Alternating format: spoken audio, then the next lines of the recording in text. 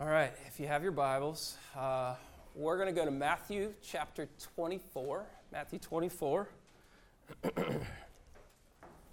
Just before jumping into it, just want to remind you that this week we will be doing some follow-up with the membership series. And so for folks who aren't members or who are,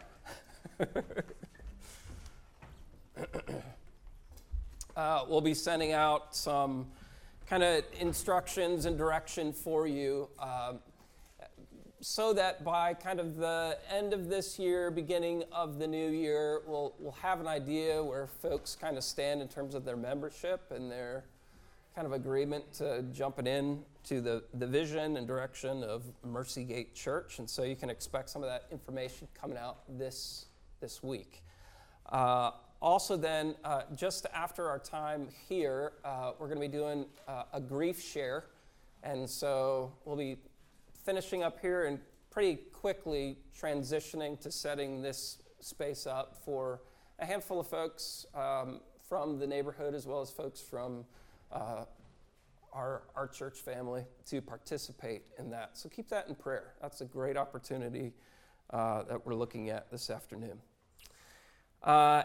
As you know, we are in the Advent series, and so we're starting then a new series in Matthew chapter 24 and 25 that we are calling Come Lord Jesus. Now, if you're not aware, Advent simply comes from the Latin word adventus, meaning coming, right? So Advent refers to then biblically Jesus' first coming and his then second coming. Right? And oftentimes during the Christmas season, we give our attention to the babe in the manger and all the sentimentality that is there, and that's right and true. And as Christians, we should look back to the first coming of Christ and all that he accomplished there and celebrate it and apply it to our lives. As well then, when we think about Advent, we should be looking at the return of Christ. Right? And all the preparation that we should be giving our attention to in terms of seeing his return happen. And so that's the aim then of this series. We've called it Come Lord Jesus. It's actually a phrase from the end of Revelation where it's church history is pushed forward by the worthy one who alone is worthy to open up the seals. As it comes to the end then of redemptive history, we see the marriage feast, we see all things made new, and then Jesus says at the very end, he says, I'm coming soon. And the Spirit and the bride say, Amen, come, Lord Jesus. And that is a statement, I should remind you, that is a statement that doesn't necessarily come from, oh, thank heavens he's taken us out of this hellhole that we're in. That is a statement of like a lovesick bride. Yes, it involves, oh, he's bringing peace to the world, and that is amazing. But we finally get to have Jesus face to face. I remember those dating days with my wife, right? Long distance. It was one thing to talk on the phone. It was one thing to know her presence that way. But it was a whole other thing to see her face to face. And it was a whole other thing then on the wedding day, right? To see her arrayed in white coming down the aisle.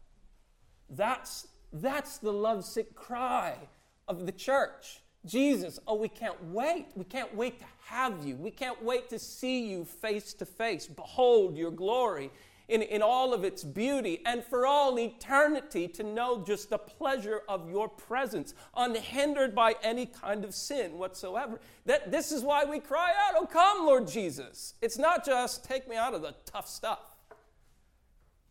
He's not just a get out of hell card, in our hands. He's far more than that. He is glory, he is beauty, he is life, and in life in abundance. And for that we cry, Lord, I just want all of you. I want as much as you as I can get. And since you've promised your return, so we say, Amen. Come, Lord Jesus. It is a lovesick cry from the church. Now, part of then preparing for the second coming of Christ, part of preparing to see that come Lord Jesus fulfilled is seen in Matthew 24 and 25. It's literally a text that, man, has a ton of confusion around it because it speaks of the end times. But nonetheless, I don't think it's not supposed to leave us with confusion, as it should leave us with a greater love for Jesus and an eager expectation for his return. So let's jump into Matthew 24. I want to read with you right now verses 32 through 35, but we're going to be referencing some of those earlier passages from Matthew 24, verses 1 and following. So look at verse 32. We'll read this together and then we'll jump into it. Matthew 24, 32, Jesus says, "From the fig tree," he says, "learn its lesson. As soon as its branch becomes tender and puts out its leaves, you know that" what is near? Oh, summer's near. Some of you shore people, you love that beach, right? Through winter, you're just, can't wait for summer, can't wait for summer. "You know then that summer is near. So also, when you see all these things," and you should be saying, okay, well, what things? All right, we'll get to that.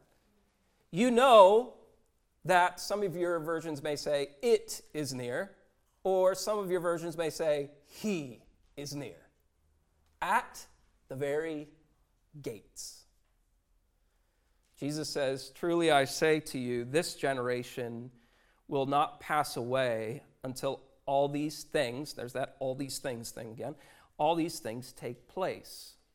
Heaven and earth will pass away, but my words will not pass away." Right? There's something to depend upon there, his words. Now, just this past week, I listened to a sermon actually related to this whole text, like the whole chapter of Matthew 24.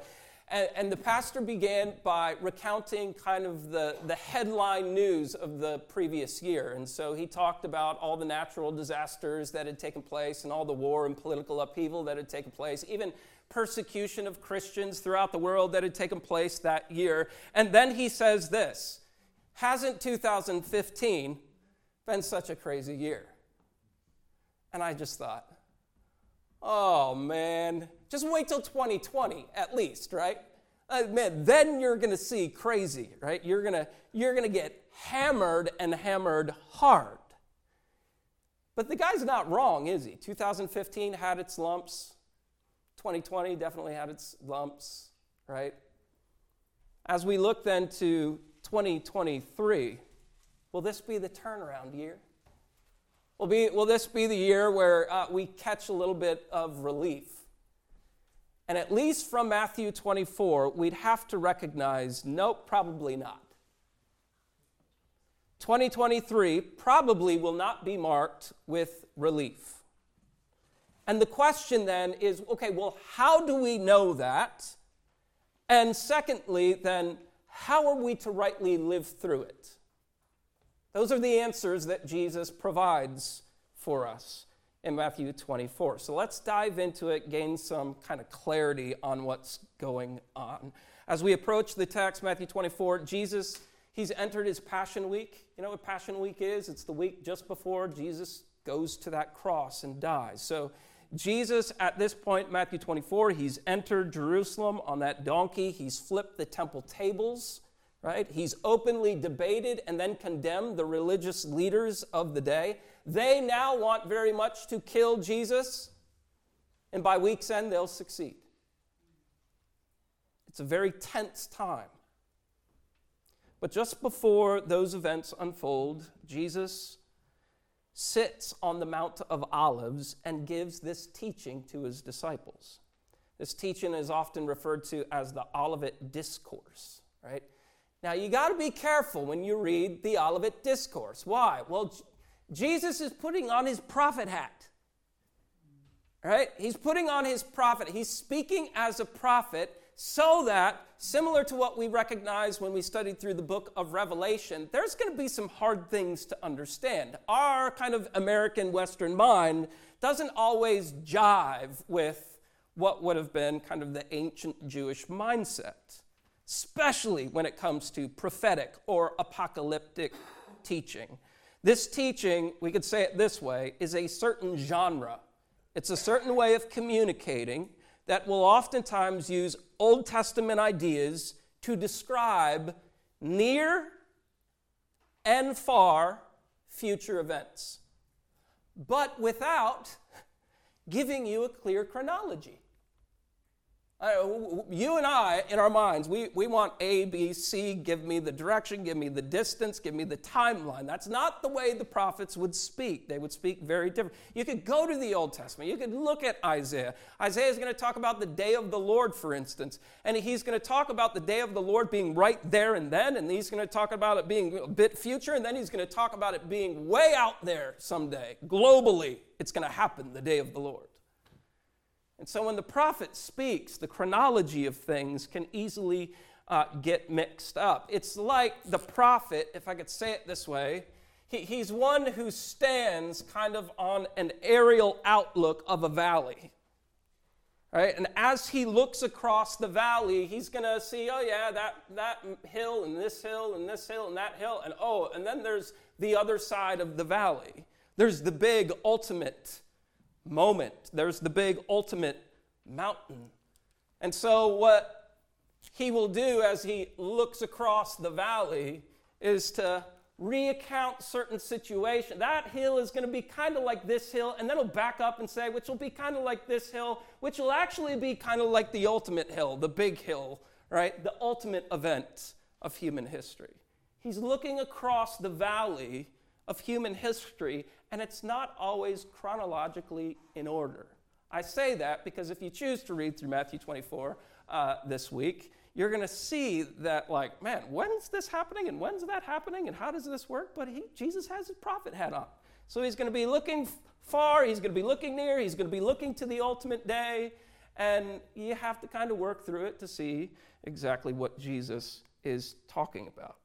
So, Jesus is talking as a prophet. Don't get confused. It's okay. We'll try to bring some simplicity to it as we go. So let's get into it. Matthew 24. Let's go back to verse 1, just to understand where he's going by the time he gets to verse 32. Follow. In verse 1, Jesus and his disciples leave the temple, and the disciples are intrigued by just how big the temple is, right? It's Herod's temple in that day, and they're just like, wow, this thing is monstrous. In fact, there may be, Kev, on the slides, there may be a picture of Herod's temple. And this is a monstrosity, right? Built with incredible huge stones and whatnot. And so they have just kind of left the temple. The disciples are amazed by it. And they reference that to Jesus. And in verse 2, then Jesus says, you see all these things? And by all things, he means the stones of this temple. Do you see all these things? Do you see the temple? Truly, I say to you, there will not be left here one stone upon another that will not be thrown down. Jesus is saying, there's going to come a day, a terrible day. There's the temple. And it's actually coming from the view of the Mount of Olives where Jesus and his disciples are standing. That would have been their view at the time where Jesus is teaching, right? And Jesus is saying, it's that temple. Every stone in that thing is going to be torn down. There's not going to be left one stone standing. The disciples have just said, oh man, that's incredible. It is massive. Those guys got to see kind of exactly the immensity of those stones. But it's incredible architecture. It's incredible size of it all. I mean, to see a person in that, there'd just be a tiny piece of pepper, put into the courtroom or the courtyard there. And so this is what the discussion originally is.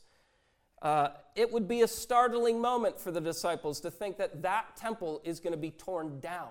That's like the center of all Jewish activity and thought and life, all right? And Jesus says, yep, it's all coming down one day. So then they walk up to the Mount of Olives, where that perspective is kind of giving you, right? Mount of Olives, which overlooked the temple. And in verse 3, the disciples came to Jesus privately, and they say, tell us when these things will be, and what will be the sign of your coming and of the end of the age. Now, just to kind of clarify, how many questions has Jesus been asked? How many questions there? A lot of questions. All right. He's been asked, when will the temple, when will these things, those stones tumble down? All right. When will the temple be destroyed? Question 1. And what will be the signs of his return? All right. So 2 questions really that Jesus has asked. 2 questions that as Matthew 24 continues to go on, that's the answer to these questions, right? Now, I want to just answer the questions with you very bluntly first before getting into the actual text, verse 32 and following. So, when will the destruction of the temple take place? Look at verse 34. All right, so back to that text that we just read, verse 34. He says, truly, to you, this generation will not pass away until all these things take place. All right, so when will the destruction of the temple take place? In about a what? I know some of you are like, that's not my eschatology. Just roll with me. I know we may have different perspectives. All right, in a generation, right? And how many years is a typical generation? Well, think about the Exodus account, for instance. How many years in the wilderness, right? A generation had to die off. 40 years. All right, so you're going to have 40 years. So Jesus is saying, in roughly 40 years, you're going to see every stone fall. Well, you look at history. In 70 AD, what happened? Titus comes in. And I think there's another picture of actually, they didn't have photographs, so what do? They etch it into stone. And there they are. Titus the Roman comes in, conquers Jerusalem, and the stones fall. Right? And what happens? That's a picture. They're taking all the stuff of the temple, the menorah. There it is. they're taking it out of there. Right? So Jesus says, yep, the stones are going to fall in about a generation. Okay? But then Jesus goes on. I'm going to skip some stuff. Question 2. What are the signs of his return then? Right? That more so is answered throughout the chapter, but it's specifically then answered in verse 36. Look at verse 36. Like, what are the signs of your going to return going to be? Or more specifically, he answers it, when are you going to come back? And what's the answer? No one knows. Harold Camping, nobody knows the time of Christ's return. Nobody knows. In fact, not even the angels, not even the Son of Man, but only the Father. So the destruction of the temple, you could say, okay, about 40 years, this stuff is going to happen. The coming of Christ is a big question mark, but what Jesus gives us is the signs. Oh, the signs of the times, right? And amidst all of what then Jesus goes on to say, couched in the answers to that question of what are the signs of Christ's coming, is what we just read, verse 32, a lesson to be learned. Okay, verse 32, from the fig tree learn its lesson. Jesus is going to give us the signs and give us a lesson, right? And to learn a lesson then, it is something that requires time and effort. The idea is something of an ongoing experience that I have to ongoingly learn from so that I might grow, So Jesus isn't speaking of just like, you need to have this information in your head, but this is going to be an ongoing lesson learned for you, right? As Jesus goes on then, so the question then is, what is the lesson? This is going to be an ongoing lesson to be learned, but what is the lesson? Verse 32, as soon as the fig tree's branch becomes tender and puts out its leaves, you know that summer is near. Now, just to give you a little context, in this area of Jerusalem, fig trees often stood against the evergreen trees, so especially in the winter time, when fig trees during the summer have these massive leaves, in the wintertime, they would have looked practically dead against the evergreen trees, right? It would just be the branches, look pretty awful during the winter, right? But he's saying, be observant, consider it, right? Because, when the branches get soft, the little buds turn green so that the little leaves begin to shoot out, then you know that summer is near. The pains of winter, in other words, will have its end. Yes, right? So verse 33, so also, he's now applying the imagery, when you see all these things, you know that he is near at the very gates. Summer's coming. Jesus is arriving. The bridegroom is showing up. But the question that still remains is, when we see all what things? What are the signs? What are the things that should be showing us that Jesus is imminent? He's close to coming. Now, I'll say this as a caveat. The signs of the times are not for conspiracy theory. The signs of the times are not intended to provoke fear in you, as we will see. The signs of the times are not some complex reality.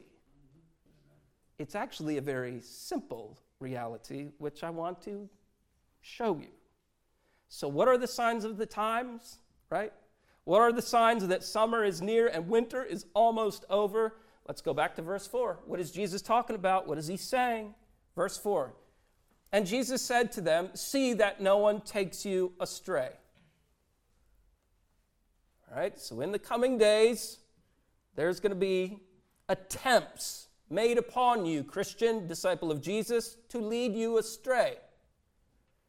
For many will come in my name, saying, I am the Christ, and they will lead many, what? Astray. And you will hear of wars and rumors of wars. See that you are not alarmed, for this must take place. But the end is what?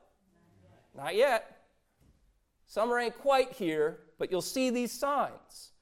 Verse 7, for nation will rise against nation, kingdom against kingdom, and there will be a famine. There will be famines and earthquakes in various places. All these things are but the what? Beginning of the birth pains.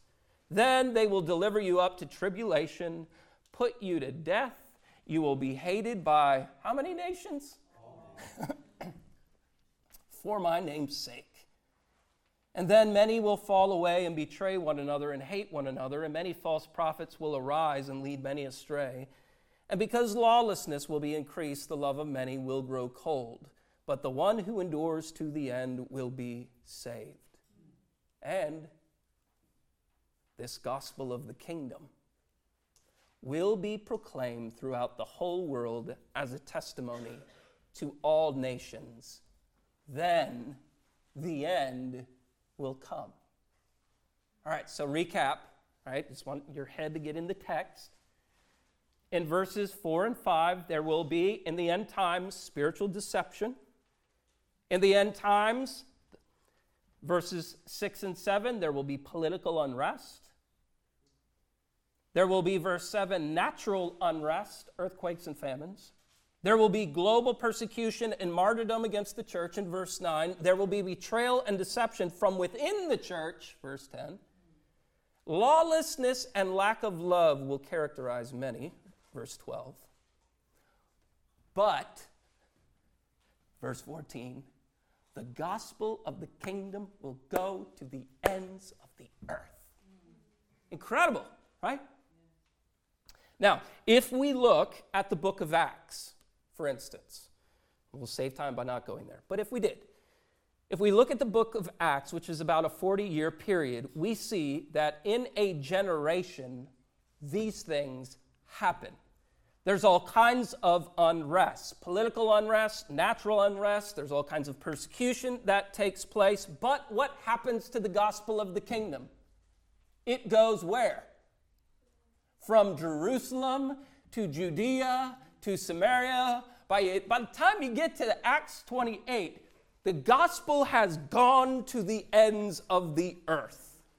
The known world. The gospel has gone to the known world, right? So in a generation, these things have taken place in some sense. But remember, it's just the beginning. It's just the first round of the birth pains. And so what will happen? Well, over time, we're going to see more of this happen and in intensified ways so that even when it comes to seeing the gospel going to the ends of the earth, Romans chapter 11 will give us further hints to what will happen. The fullness of the Gentiles, that's the nations, must come to faith in Christ, but that's going to be so that it provokes jealousy in the Jews who then will come to Christ. Right? So there is a lot of saving to be done, in other words, throughout the world. The mission, so to speak, is going to continue amidst all the chaos, the craziness, the difficulty. Oh, the mission of Christ will continue. What we find in Acts is only something that we'll continue to see throughout the world in kind of intensified ways. Remember that Jesus is using his prophetic hat. So he's going to be saying, okay, yep, in a generation, things are going to happen, but that doesn't mean that's the end of it. It's but the birth pains. This situation's going to kind of be like this situation, what's going to be like this and that. And eventually there's going to be intensification of things before the coming of Christ, before summer actually comes. It's the beginning of these things.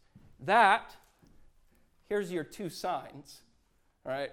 For the conspiracy theorist in us, this like kills the conspiracy theorist in us. Here's the signs. There's going to be unrest. Life ain't going to be easy. No joke is what you'd say to that. No duh, like it's not easy. But also, just to use an R word,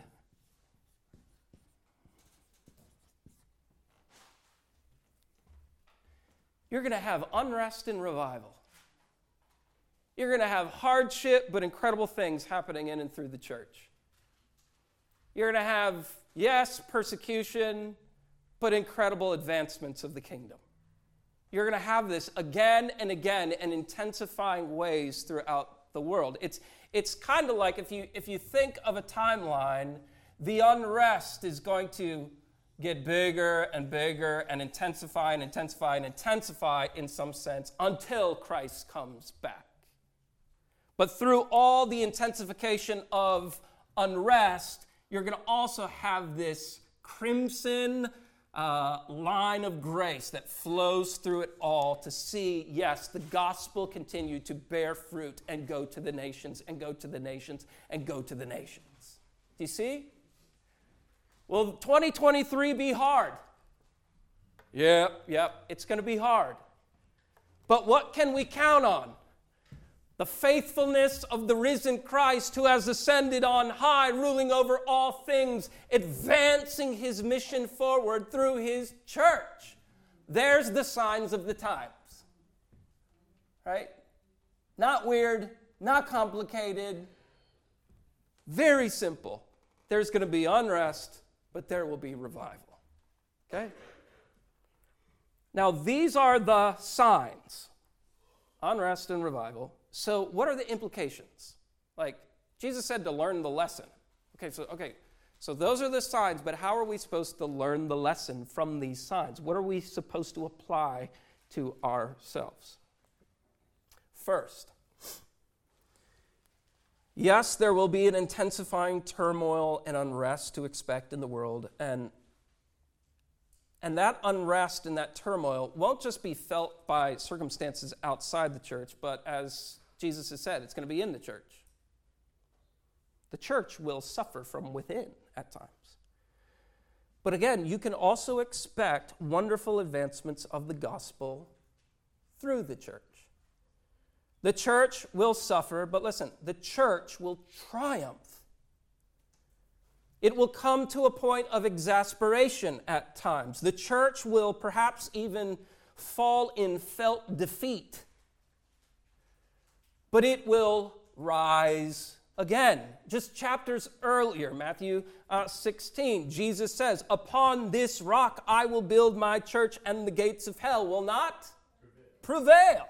In other words, he's saying in that context, I'm going to build my church atop the very jaws of hell itself. Upon the very gateway into the underworld, I will build my church. I'm going to build my church in the very grip of hell's affliction. So even when then she is exasperated, seemingly defeated by hell, she will, if we could say, even like Lazarus, come forth in glory. She will prevail. She will suffer turmoil, yes, and she'll suffer it again and again and again and again, but she will triumph again and again and again and again. Folks, the church is the only entity on planet Earth that will triumph. Do you get it? Who's going to survive winter? The church. And in a sense, she will not only survive, she will thrive through it. And she will inevitably be brought into the blessing of summer, into the arms of her beloved.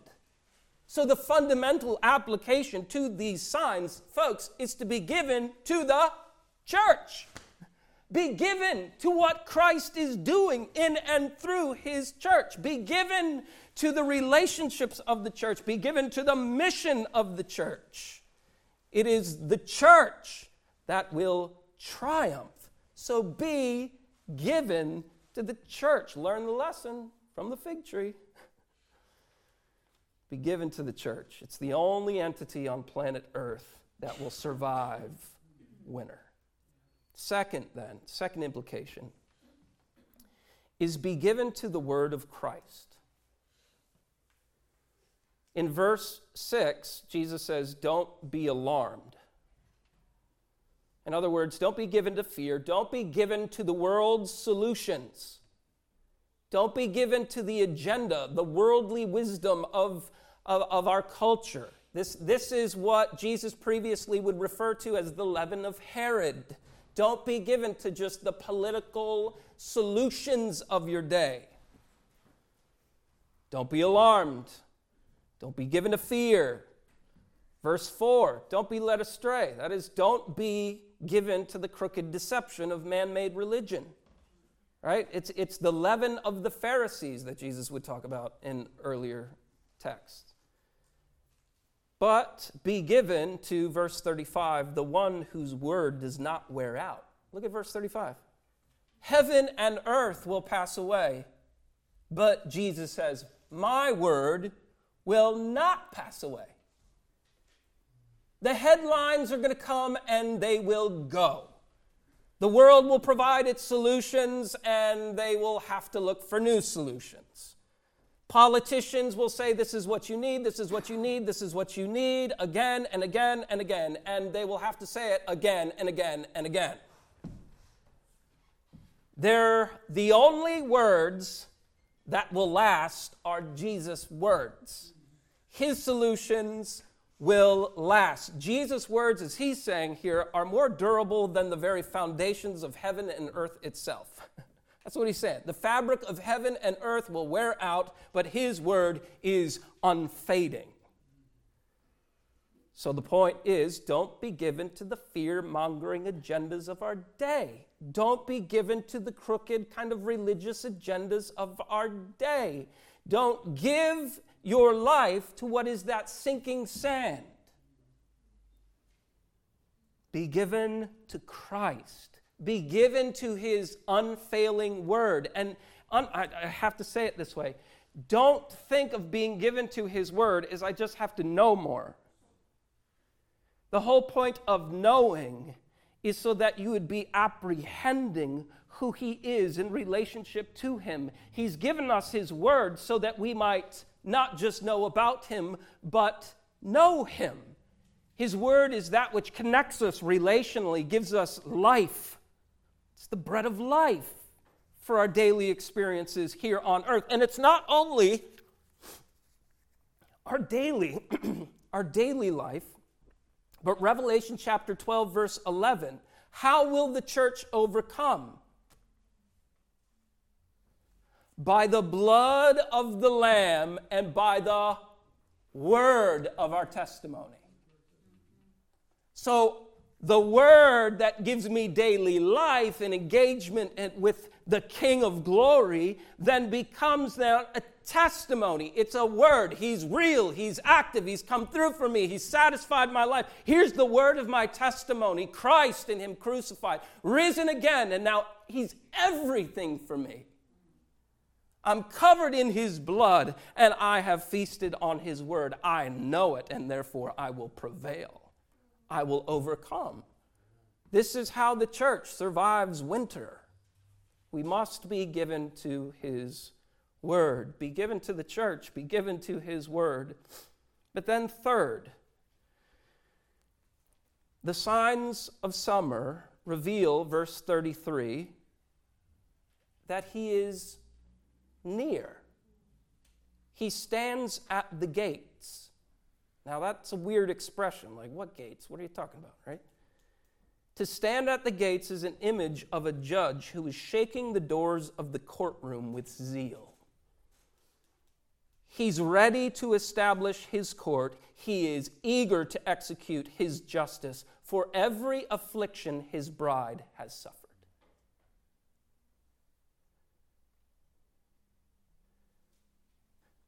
I'm just thinking of this now. But for Jody and I, we have a zeal, a burning zeal within. Oh, we'd shake the gates of the courtroom if we could, right? To see justice for Bari established.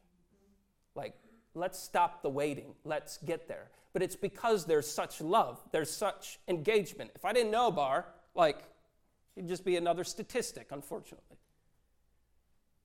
Now we know him. We love him. Love is invested. And as love is invested, now it's like, I want to do everything in my power, even shake the gates of that courtroom to see justice brought to him. Because Christ loves you and knows everything you have suffered. Every affliction that has come against you, every loss that you've experienced, every hurt that you carry, he knows it. He's not ambivalent to it. He's not sitting back, you just got to wait until I come again, and hopefully you'll feel some sort of resolution. He is eager. He loves you.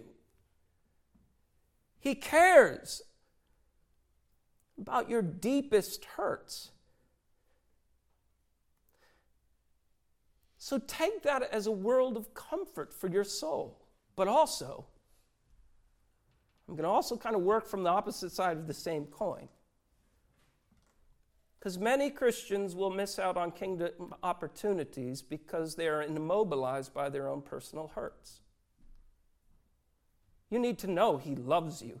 You need to know he loves you, but you also need to know that he is near. He is standing at the gates, that he sees you, he knows you, he's taking meticulous account of all injustice. And one day, yes, the gates will swing wide, the courtroom will be established, the king will stand to execute perfect justice for every affliction his bride has suffered. So then, don't let what only God can do for you then get in the way of what only you can do for God now. Don't let what only God can do for you then bring justice to every kind of meticulous aspect of your hurt. Don't let what only God can do for you then get in the way of what only you can do for God now. Now. To experience unrest, to experience affliction, to experience betrayal, loss, is the signs that summer is near, that He's near. To not have those things is to actually know that He's not close. But to have felt all that you have felt is the signs. Winter is coming to a close. Jesus is near. He's standing at the door. Justice is coming, and it's coming swiftly. So, in summary, this then is the effect that end times talk should have upon us. It shouldn't lead us into debate about timelines and flowcharts and conspiracy theories. It shouldn't cause us to sit back in our chairs, doom and gloom, and oh no, another year of great turmoil. For if I'm seeing unrest, I can be certain there is kingdom opportunity to be realized. If unrest continues, so does revival. These are the signs of the times. So we give ourselves, again, to the church, the one entity in this world that will triumph. We give ourselves to the word of Christ, our relationship with Him, and we give ourselves to the justice that He will soon supply us. Now, I think this emphasis, these signs, are actually repeated in verses 15 through 31. There is some weeds that we would have to get into, and we don't have the time to deal with those texts this morning. We'd have to go to Old Testament and then come to New Testament and go back and forth to gain some clarity. But I do believe what Jesus then just reiterates in verse 15 through following is the same reality. If there is unrest, there will be revival. If there is unrest, there will be revival. So church, learn your lesson from the fig tree, right? Learn it from the fig tree. These are the signs that we know all too well. So let's be given to the church. Let's be given to the word of Christ. Let's be given to the justice that He will one day supply. One final thought. As Jesus finishes the Olivet Discourse, He's going to retreat to Bethany to sit at the house of Simon the leper.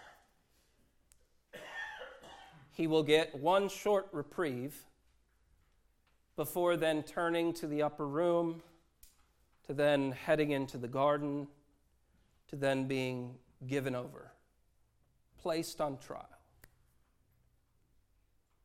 And so we see tribulation at play.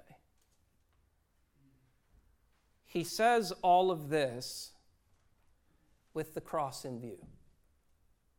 He says all of this as the one who says, ain't no one can take my life, but I willingly lay it down. And I willingly take it up again. And it's the cross and the resurrection and then the ascension of Jesus to the right hand of the Father that demonstrates that He has authority. Matthew 28, right? Matthew 28:20. He has authority over all things. Isn't that what He said to His disciples? I've been given authority over all things. Therefore, what are you supposed to do? Go make disciples. Get busy with the mission. Get to work. You are my representatives on earth. So with the resurrected and ascended Christ, there is much hope for the church. It's not easy. It's hard. There are things even this morning, I'll just be straight, that are not easy. They are hard. And it's not even the things that are happening out here. It's the things that were happening in here. They're hard. But our Savior has died. he's been raised and he is ascended to the right hand of the Father. Amen. So that in every difficulty, there is grace to triumph. There is grace to triumph. Now, whether or not we take advantage of that grace is a whole other thing. Whether or not we learn our lesson from the fig tree is a whole other thing. And so, like Jesus says to his disciples, learn the lesson. Learn the lesson. And hear it coming from the voice, not of a pastor. Hear it coming from the voice of your resurrected and ascended Lord and Savior. Learn your lesson from the fig tree. Let's pray.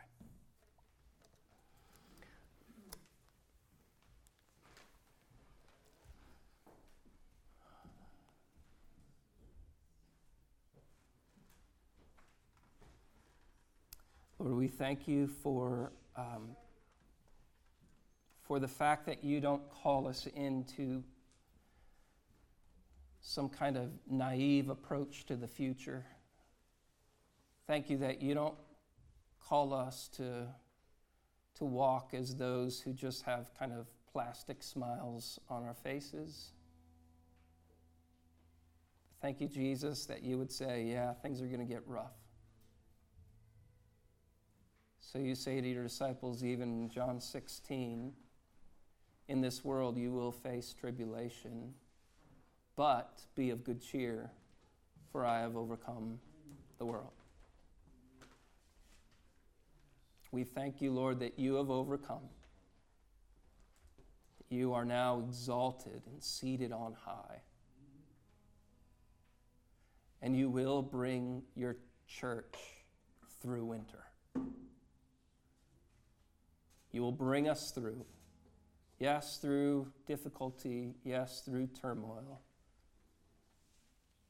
But you will bring us through in a way in which we have the right to have smiles on our faces. We have the right then, even when we feel like we're down,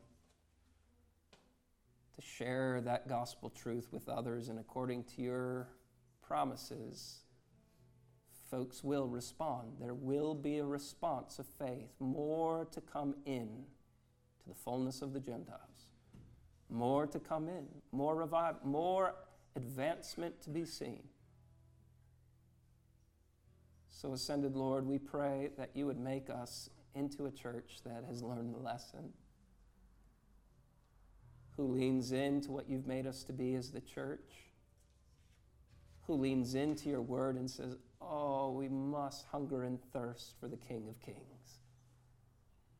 We must be quenched by the fountainhead himself. We must be satisfied in the bread of life.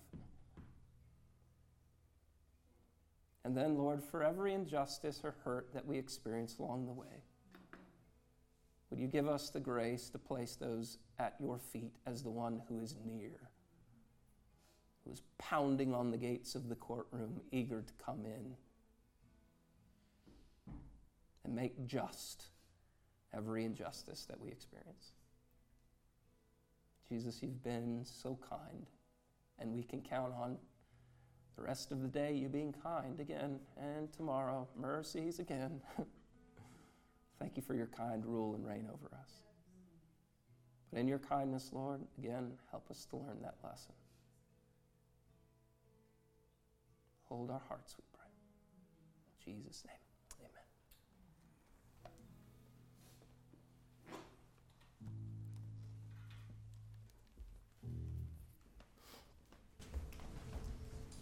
Close with the old, well-known, come that long expected Jesus.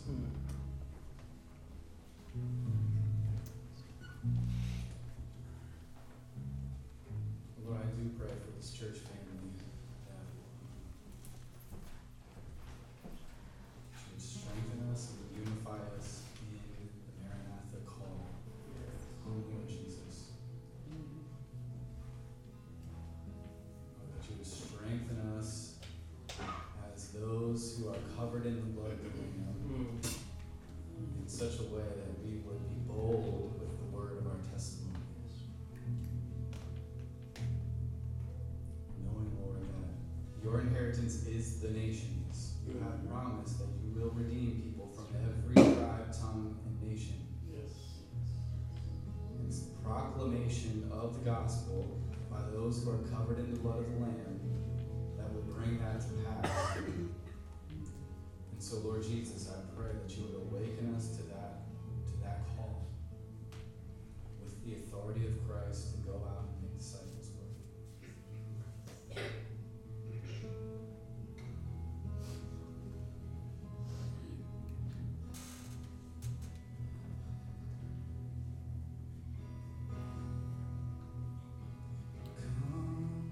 Thou long expected Jesus, born to set thy people free from our fears and sins, release us. Let us find our rest in thee. Israel's strength and consolation, hope of all the earth thou art. Dear desire of every nation, joy of every longing heart.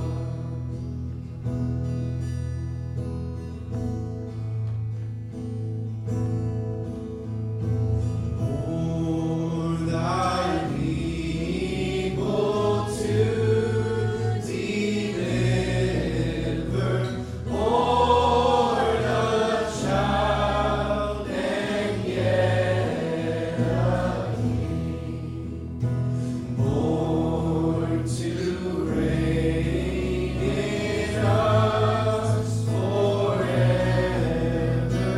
Now thy gracious kingdom reign. By thine own eternal Spirit, rule in all our hearts alone. By thine own sufficient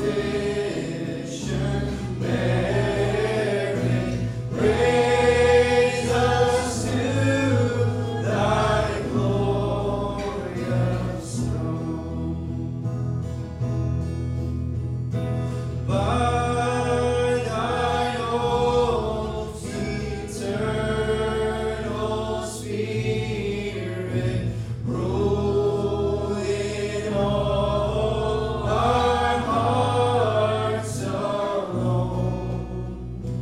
By thine own sufficient merit, raise us to thy glorious throne.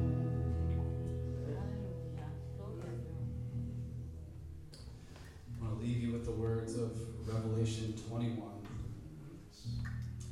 It says, "He who is seated on the throne says, Behold, I am making all things new." Write this down, for these words are trustworthy and true. And he said, "It is done. I am the Alpha and the Omega, the beginning and the end. And to the thirsty I will give from the spring of water of life without payment. The one who conquers will have this heritage, and I will be his God, and he will be my son." Grace and peace to you guys who are dismissed.